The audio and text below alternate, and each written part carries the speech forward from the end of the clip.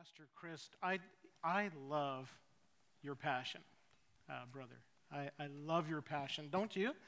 Don't you love the passion of our entire children's ministry team? Why don't we give them all a hand?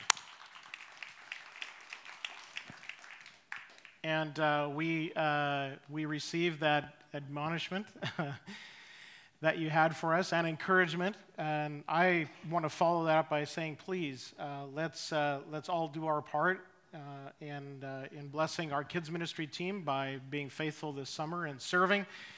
And hopefully God will stir in some of our hearts to continue in the fall, because we have great need in our kids ministry, and it's one of the areas of ministry at Central we value the most. It's a high value for us, our children, and teaching them and sharing with them the gospel and the love of Jesus. So I had full intentions this morning of saying it's good to be back, but there are two realities that give me pause, actually a few more. So we were in the Maritimes for 3 weeks, and I think we're still in that time zone. Our grandkids, bless their hearts, are up between 5:30 and 6 every morning. So that's like, we're talking, 1:30 to 2 o'clock in the morning our time, and we're still a little bit in that rut, and we hit the ground running. The second reality is we're moving, and we kind of have to vacate our current premises by Thursday. I guess we don't have to, but I'm not sure that the people who bought our place would really want us living with them. Or we get charged with trespassing or something like that. But so we got to be out by Thursday, and renovations were getting done on our new place in Agassiz. We're excited to come to Agassiz. It truly is a beautiful, wonderful community. We're looking forward to being here. We're getting some renovations done, which are, lo and behold, but no surprise, because this is just the nature of renos, 2 weeks behind. So we're going to be living in a place for a couple of weeks without any sinks, any appliances. We gutted the kitchen and the bathrooms. We have a bathtub, so we can do some dishes in the bathtub while we're having a little soak there, I guess. And we have one toilet. So those are the essentials, right? So I'm just putting it out there that if anybody, from Thursday, probably for the next couple of weeks, wants to have us over for dinner, we would be just more than happy to accept that invitation. And you don't have to cook like Michael Smith. We went to his restaurant in PEI a couple of weeks ago, or about a week and a half ago. But, like tenderloin or ribeye, that'd do just fine. Just saying. My wife is so embarrassed right now. The other reality is I completely checked out from this place, which was great. Like physically, we're not that rested, but mentally, I just let it all go. Didn't think about you a whole lot. So I hope you thought about us more than we thought about you. I needed to do that. It was good. But then I get back, and on Tuesday I find out I'm preaching Genesis 19. Welcome home. Sodom and Gomorrah. Need I say more? If you're brand new here today, I extend my apologies, my condolences. I'm not sure what to say, but we're going to this morning tackle this passage because it falls next in line with where we're going in a series, and that's just the way we do things at Central. We're not afraid to tackle tough subjects, topics, passages of Scripture. We don't skirt around them. We do our best to preach with conviction and compassion. And so that's what we're going to do this morning. Friday we needed a little break from all of the work we've been doing. And so we did a different kind of work, and we needed to run some errands and buy things for our new place and such. And so we went out for the day. 11 hours later and 17 stops and way more money than I anticipated spending. We ended up being back at home, and for a guy who really dislikes shopping, Friday I think was more fun than than what I'm facing here this morning. But we're not called always to have fun, are we? Sometimes it's just like we got to be faithful, right, and see what God has to say to us. So here we are, Genesis 19. Let's read the text. That's enough of my talking. Let's let God speak today. Genesis 19. We're going to focus on verses 1 through 29. Okay. The two angels, so you have to go back to chapter 18 to figure out what that context is, but there's these two angels that showed up, and Abraham had an interaction with them first, and now they leave his territory and go into Sodom where Lot is. The two angels came to Sodom in the evening, and Lot was sitting in the gate of Sodom. When Lot saw them, he rose to meet them and bowed himself with his face to the earth and said, "My lords, please turn aside to your servant's house and spend the night and wash your feet. Then you may rise up early and go on your way." They said, "No, we'll spend the night in the town square." But he pressed them strongly. So they turned aside to him and entered his house, and he made them a feast and baked unleavened bread, and they ate. But before they lay down, the men of the city, the men of Sodom, both young and old, and all the people to the last man surrounded the house. And they called to Lot, "Where are the men who came to you tonight? Bring them out to us that we may know them." Lot went out to the men at the entrance, shut the door after him, and said, "I beg you, my brothers, do not act so wickedly. Behold, I have 2 daughters who have not known any man. Let me bring them out to you and do to them as you please. Only do nothing to these men, for they have come under the shelter of my roof." But they said, "Stand back." And they said, "This fellow came to sojourn, and he has become the judge. Now we will deal worse with you than with them." Then they pressed hard against the man Lot and drew near to break the door down. But the men reached out their hands and brought Lot into the house with them and shut the door, and they struck with blindness the men who were at the entrance of the house, both small and great, so that they wore themselves out groping for the door. Then the men said to Lot, "Have you anyone else here, sons-in-law, sons, daughters, or anyone you have in the city? Bring them out of the place, for we are about to destroy this place, because the outcry against this people has become great before the Lord, and the Lord has sent us to destroy it." So Lot went out and said to his sons-in-law who were to marry his daughters, "Up, get out of this place, for the Lord is about to destroy this city." But he seemed to his sons-in-law to be jesting. As the morning dawned, the angels urged Lot, saying, "Up, take your wife and your 2 daughters who are here, lest you be swept away in the punishment of the city." But he lingered. So the men seized him and his wife and his 2 daughters by the hand, the Lord being merciful to him, and they brought him out and set him outside the city. And as they brought them out, one said, "Escape for your life. Do not look back or stop anywhere in the valley. Escape to the hills, lest you be swept away." And Lot said to them, "Oh no, my lords, behold, your servant has found favor in your sight, and you have shown me great kindness by saving my life. But I cannot escape to the hills, lest the disaster overtake me and I die. Behold, this city is near enough to flee to, and it is a little one. Let me escape there. Is it not a little one? And my life will be saved." He said to them, "Behold, I grant you this favor also, that I will not overthrow the city of which you have spoken. Escape there quickly, for I can do nothing till you arrive there." Therefore, the name of that city was called Zoar. The sun had risen on the earth when Lot came to Zoar. Then the Lord rained on Sodom and Gomorrah sulfur and fire from the Lord out of heaven.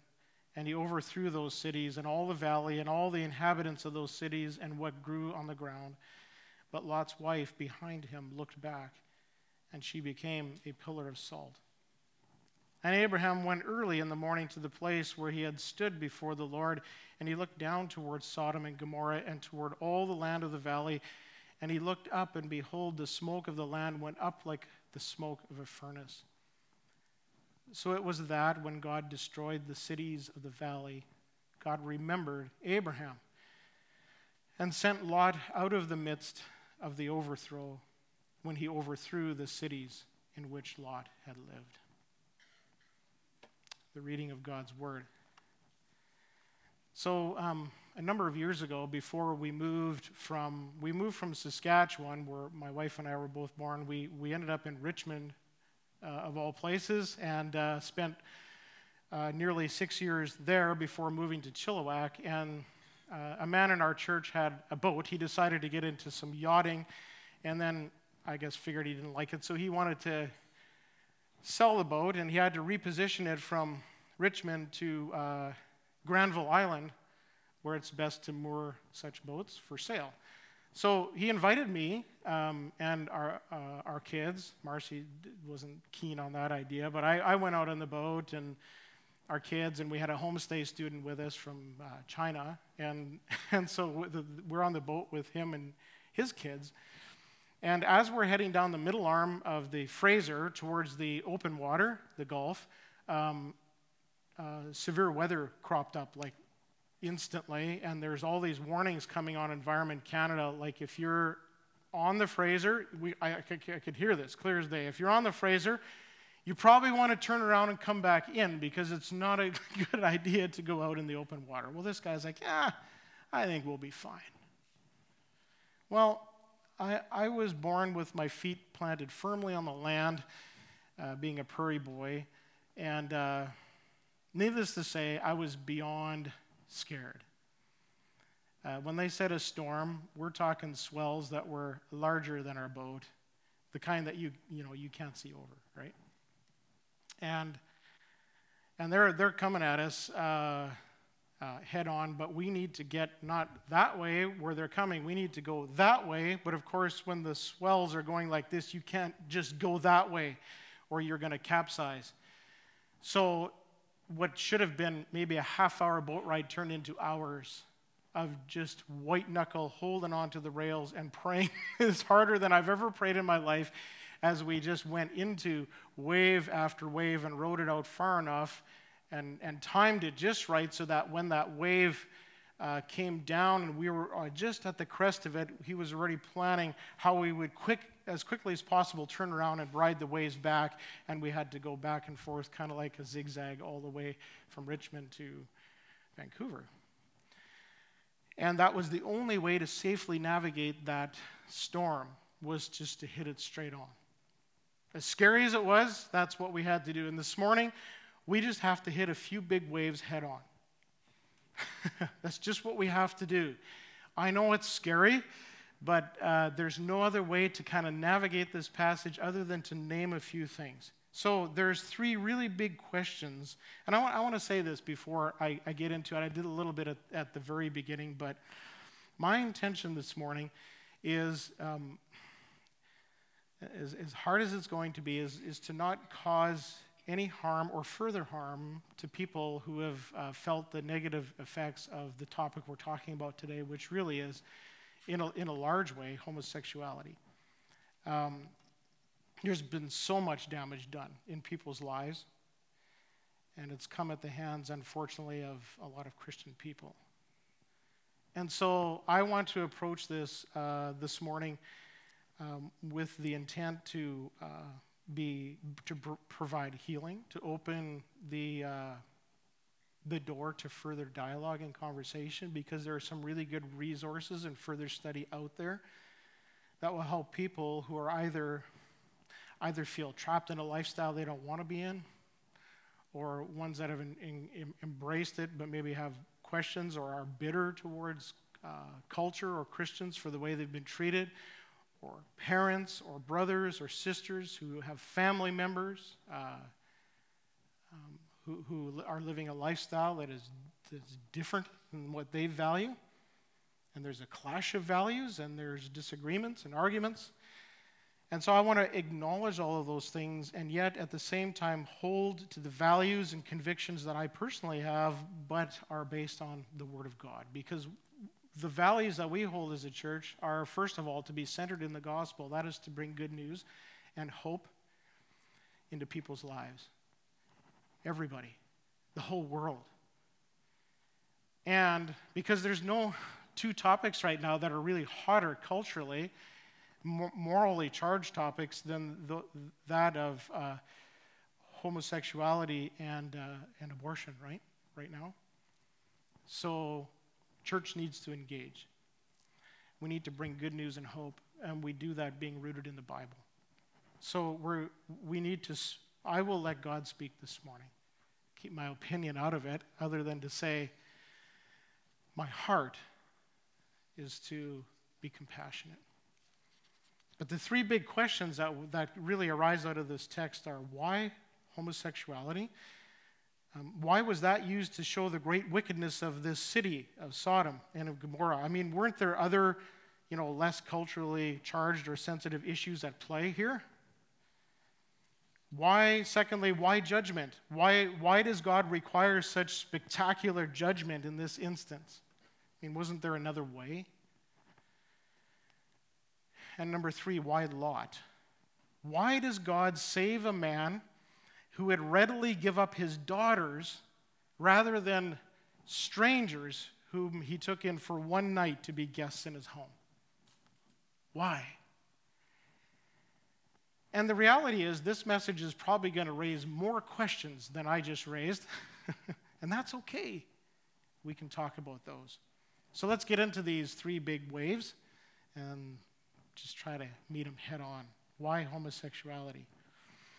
Because for some people, it's the text at first appearance appears maybe a little ambiguous, and is this really what we're talking about here? So Genesis 19, verse 5, and they called Lot, the men of the city, and they said, "Where are the men who came to you tonight? Bring them out to us that we may know them."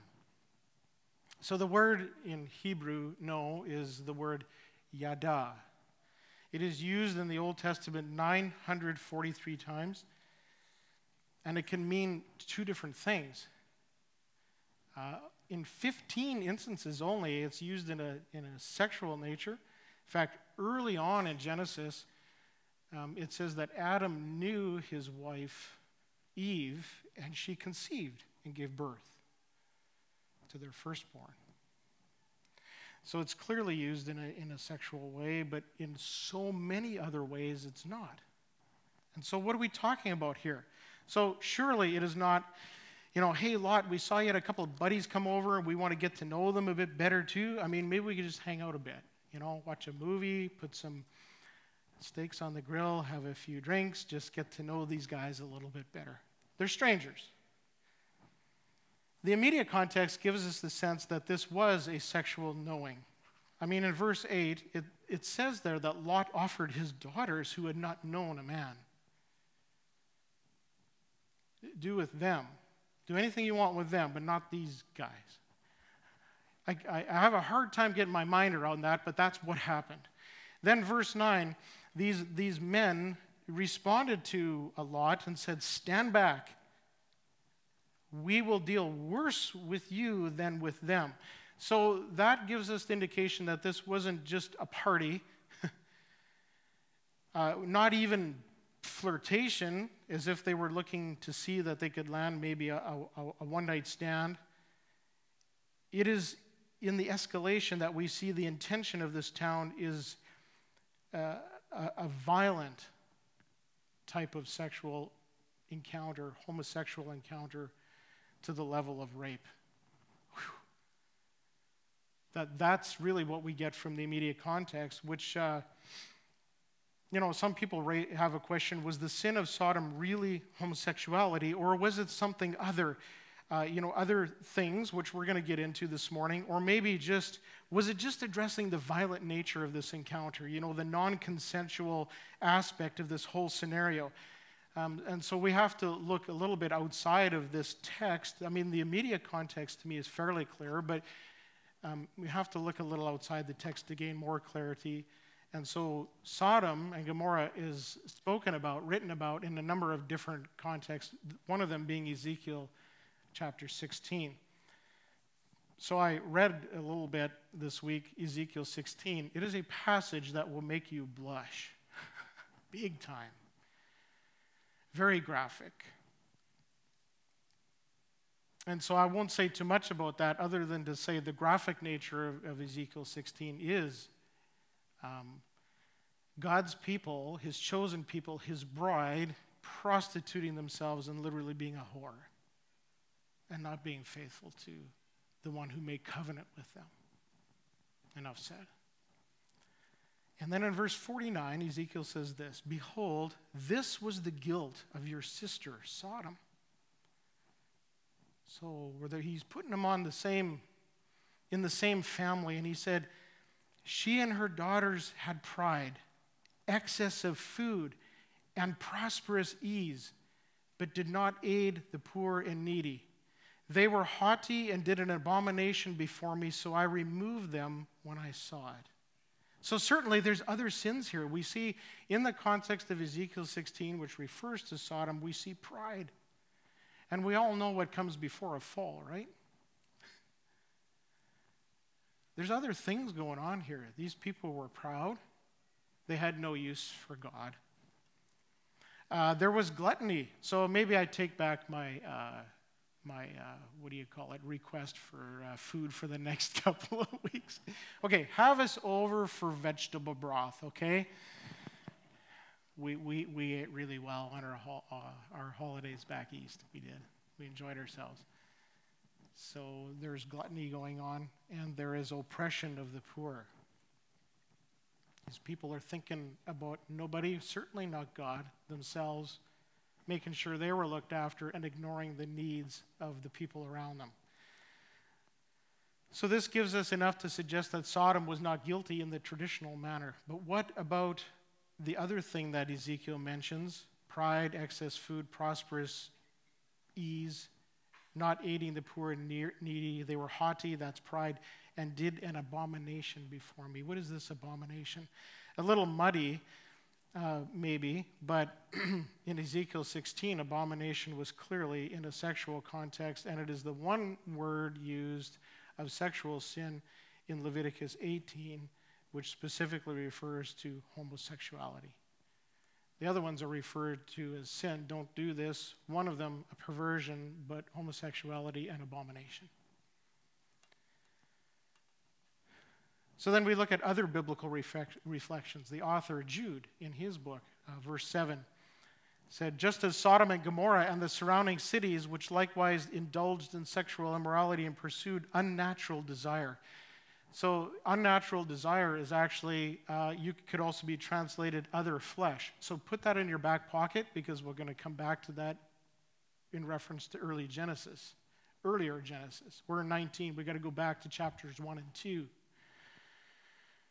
So they pursued unnatural desire, other flesh, and served as an example by undergoing a punishment of eternal fire. That's what Jude wrote.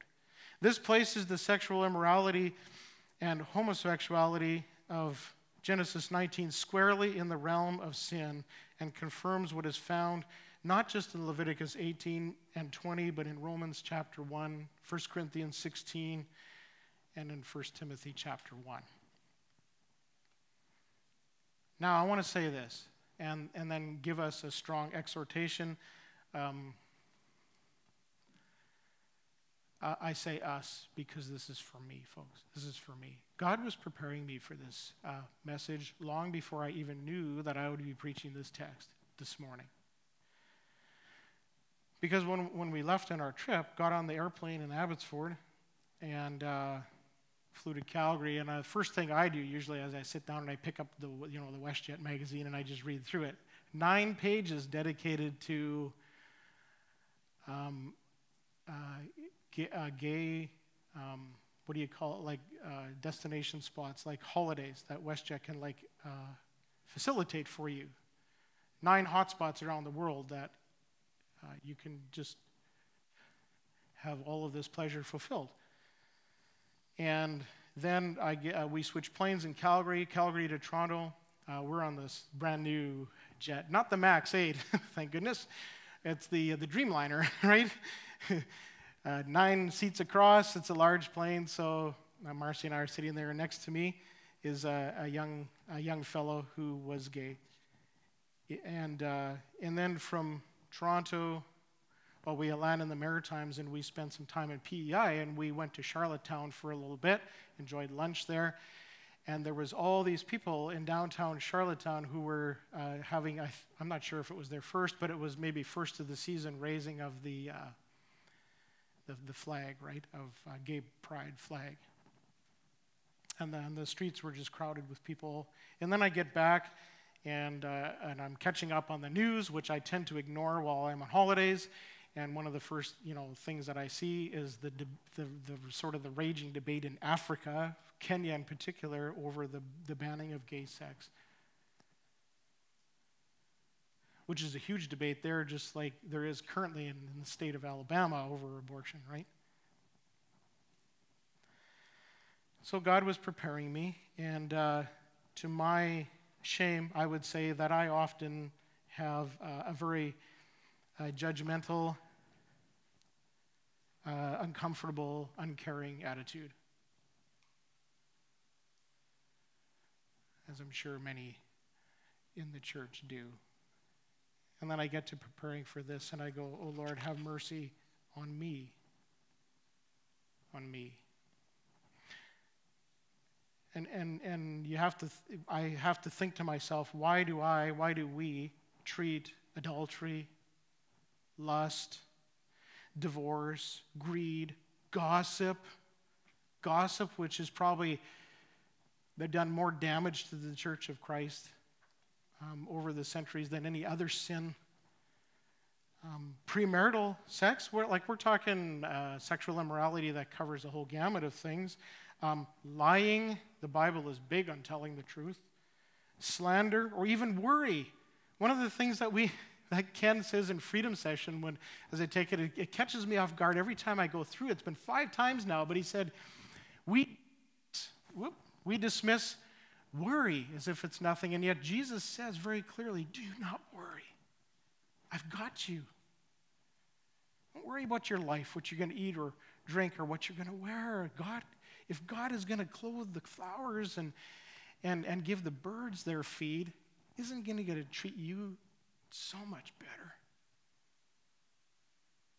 And yet we worry all the time, and it's something Jesus says we shouldn't do, and that means that worrying is sin. And so why do we treat that different? Or being idle. We were admonished this morning by Pastor Chris, and we actually, prior to the service, we're in prayer time reading 1 Thessalonians 5, and it says, admonish the idle.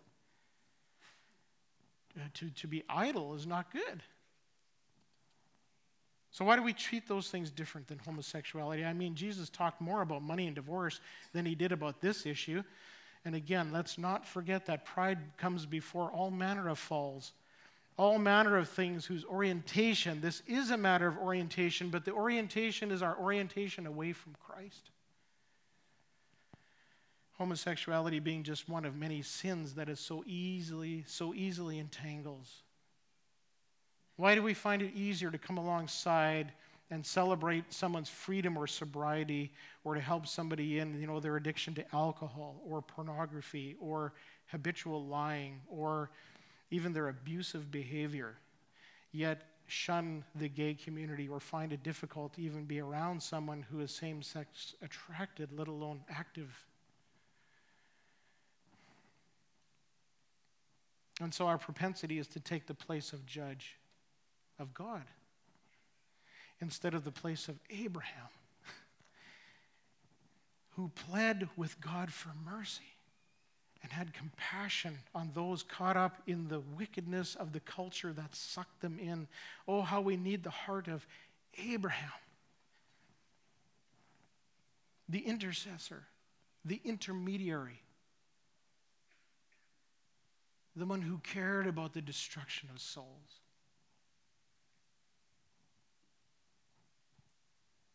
And that's how this conversation needs to be framed. I came across a quote recently by Rick Warren, and he said, our culture has accepted 2 huge lies. The first is that if you disagree with someone's lifestyle, you must fear or hate them. The second is that to love someone means you agree with everything they believe or do. And he said, both are nonsense. You don't have to compromise convictions to be compassionate. And I agree 100%. We need to be compassionate because we all need compassion. Amen? We're getting there. And that's what this table is all about.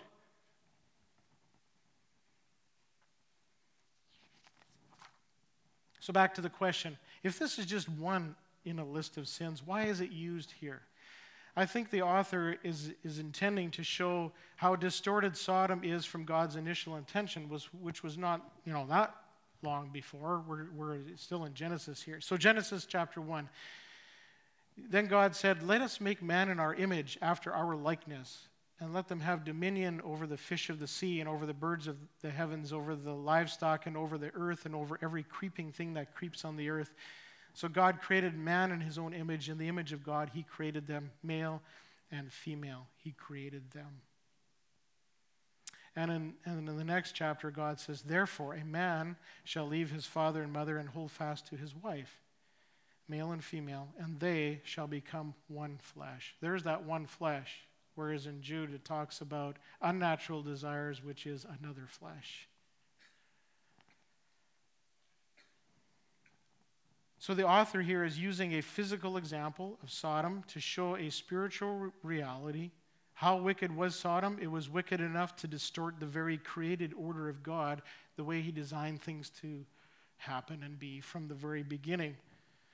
And you go to Romans chapter 1, and long before you read, well, not long before, homosexuality is addressed in chapter 2, but in chapter 1 it says that the beginning of all of this is that we begin to worship and glorify the created rather than the Creator, who is ever to be praised.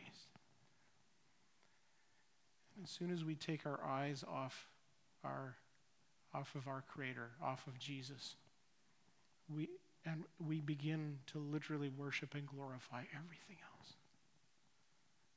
And it leads us down a path of all manner of destruction. So let's move on. We could camp here a long time. Why judgment? There was a point where this judgment seems ludicrous, harsh, unjust, too far. Why did God treat this situation different than he did Nineveh, where he sent Jonah, who didn't want to go to that wicked place, and he tried to run. And he landed up on a ship that got into a storm. You probably know the story, but if you don't, Jonah tried to run. God told him to go to Nineveh and ask them to declare his word and ask them to repent. And Jonah said, you know what, I'm not doing that because I know that you're a merciful God. They're going to repent and everything's going to be okay, and I don't like those people. I'm not going. Well, God had other plans. The ship got into trouble that he's trying to hide out on, and the sailors were freaking out, and Jonah says, you know what, this is my fault. Throw me in the sea. A great fish swallowed him and spit him on the land and said, now get over to Nineveh, because that's where you're supposed to be. And so Jonah goes there, and I would imagine he wasn't the best preacher in the world that day, and he stands in front of the people and says, okay, this is what you're doing wrong. Now God says repent. Okay, there, I'm done. Short sermon. And lo and behold, that's exactly what happened.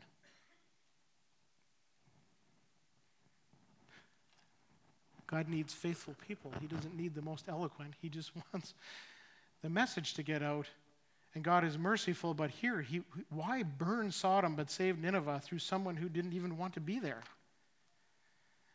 You see, there's two sides to this judgment coin, and this is all leading us again to this table that we need to understand about the justice of God and the mercy of God. There's this coin called judgment has two sides. The one is for the oppressed, the victim, the one who gets something that they need. And the other side of this coin called judgment is for the oppressor, the perpetrator, the one who gets what they deserve. So what about justice for those who are oppressed? Psalm 10, why, O Lord, do you stand far away? Why do you hide yourself in times of trouble? Arise, O Lord, O God, lift up your hand, forget not the afflicted. There was many people in Sodom and Gomorrah who were afflicted by what was happening in their city. They were being tormented. And they were crying out to the Lord, and the Lord heard their cry. Genesis 18:20, because the outcry against Sodom and Gomorrah is great, and their sin is very grave. So we say, yes, the oppressed will get justice. But what about if you're on the other side of the coin? You're the oppressor. You're the perp.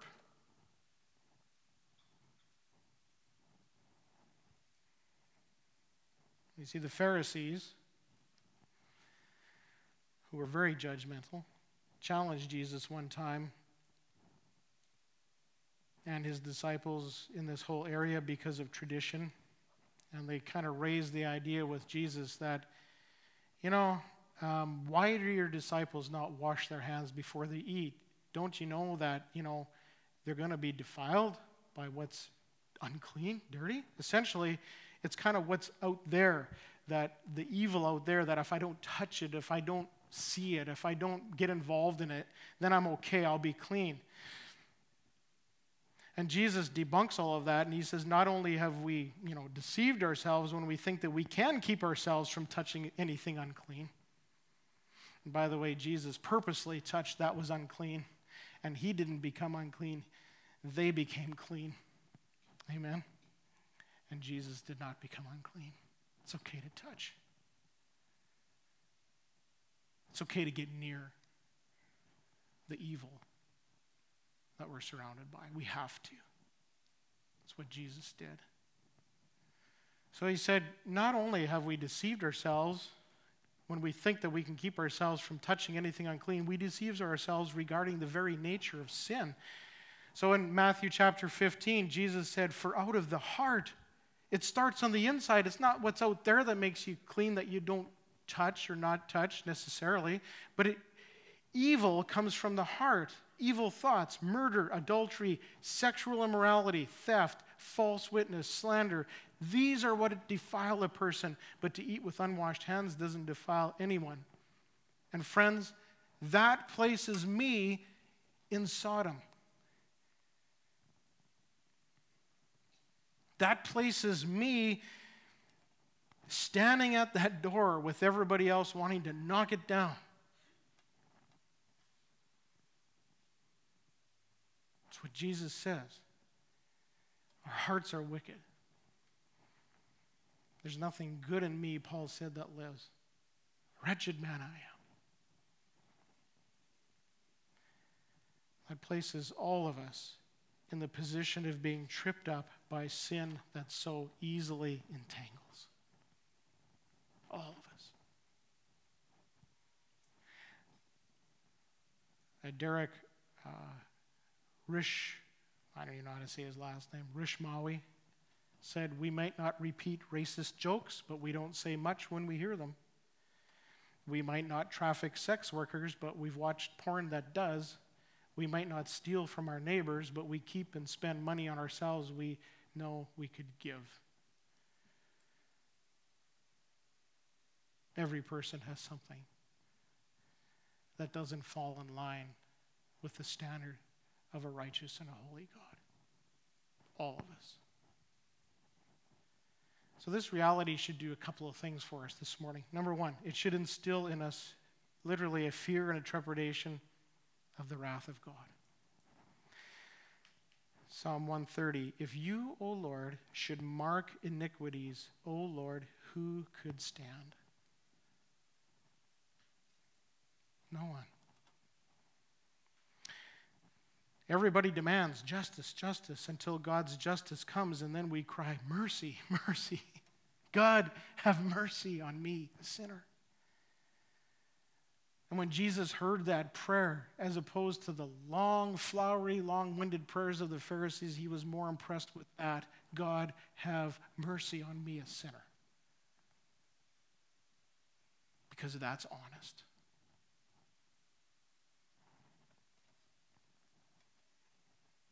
And this reality should not only instill in us a fear and trepidation of the wrath of God, but also great comfort for the victims of suffering and abuse and sin. And I want to say to you this morning that the Lord hears your cries, and he will make things right. He will.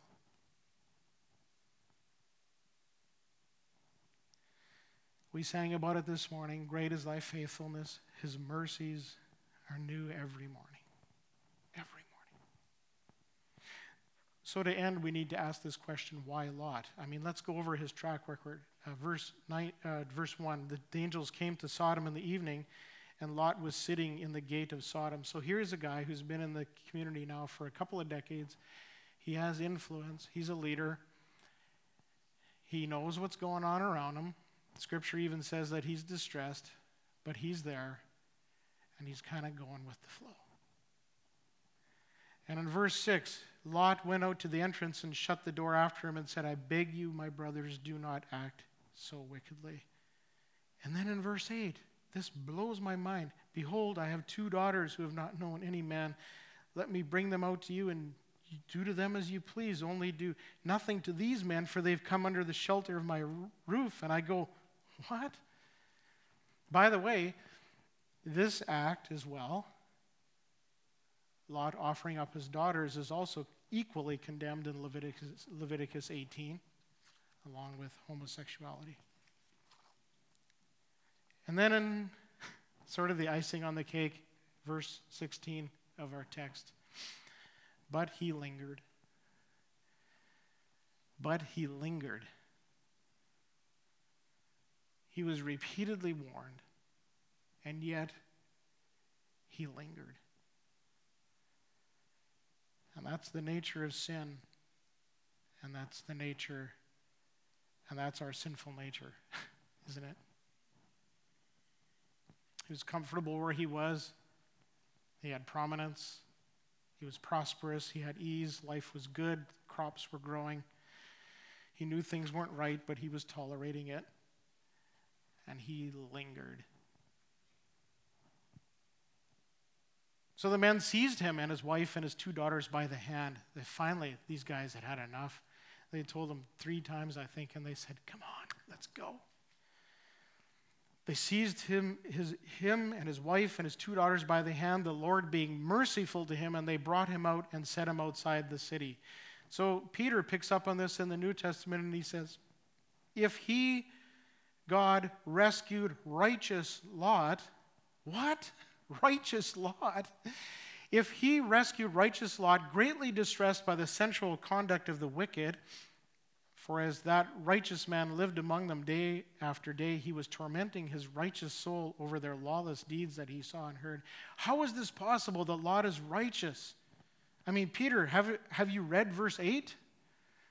Or have you read verses 30 to 38 that we didn't even get to this morning?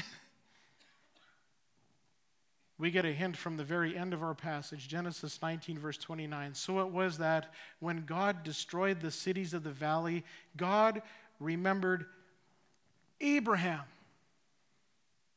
What?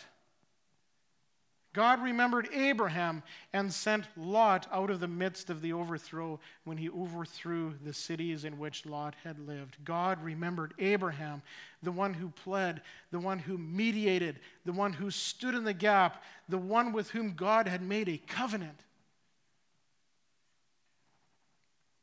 And oh, by the way, God made a new covenant with us if we accept the terms. He made a new covenant in the one who ever lives to intercede, in the one who mediates, in the one who stood in the gap on that hill far away where that old rugged cross stood. God made a covenant with us through Jesus, the one who fulfilled all of the previous covenants, including the one we've been talking about in this series, the one who not only pleads with God, but took upon himself the sin of the entire world, including not only Sodom's sin, but my sin and your sin. And he bore the full and furious wrath of God so that the justice of his righteousness and the mercy of his love for you and for me, the vilest offenders, can lead us to be saved from the impending wrath of God because and only because of the grace and the mercy and the love of his Son, Jesus Christ. That was poured out upon the cross where his life was given that we might be forgiven, made clean, declared holy and righteous, just like Lot. What are the terms of this new covenant? 1, faith in Jesus Christ. That is it. That's it. We don't deserve that, friends. We don't deserve it. But we get it, and it's free. The grace of our Lord Jesus Christ is free, but it cost him everything. So the Bible says that if you confess with your mouth Jesus is Lord, and believe in your heart that God raised him from the dead, you will be saved. Those are the terms of the covenant. Put your faith in Christ. For with your heart one believes and is justified, and with the mouth one confesses and is saved. For Scripture says, everyone who believes in him will not be put to shame. Amen? That's good news, because all of us really could be put to shame in a heartbeat. If we had our thoughts and our actions somehow on a computer displayed on that screen, would you want to sit in this room having everybody else watch it? I don't think so.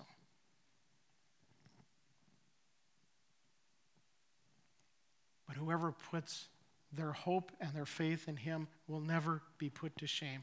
Will you do that this morning? Forget the Game of Thrones. Come to the throne of grace. Tired of this Game of Thrones thing. We got to start talking more about the throne of grace.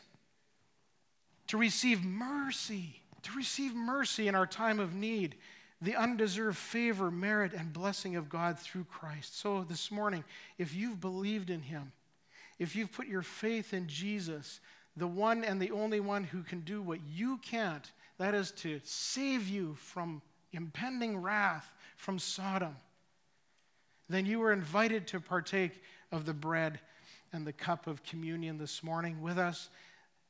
The two elements that we're going to show and hold and smell and taste, those two elements which symbolize the extent of God's love for you. When his son Jesus bore that full wrath of God on the cross in his broken body, represented in the bread, and his shed blood represented by the juice in the cup. It's going to be a good moment. I love communion. Have mercy, Lord, on me.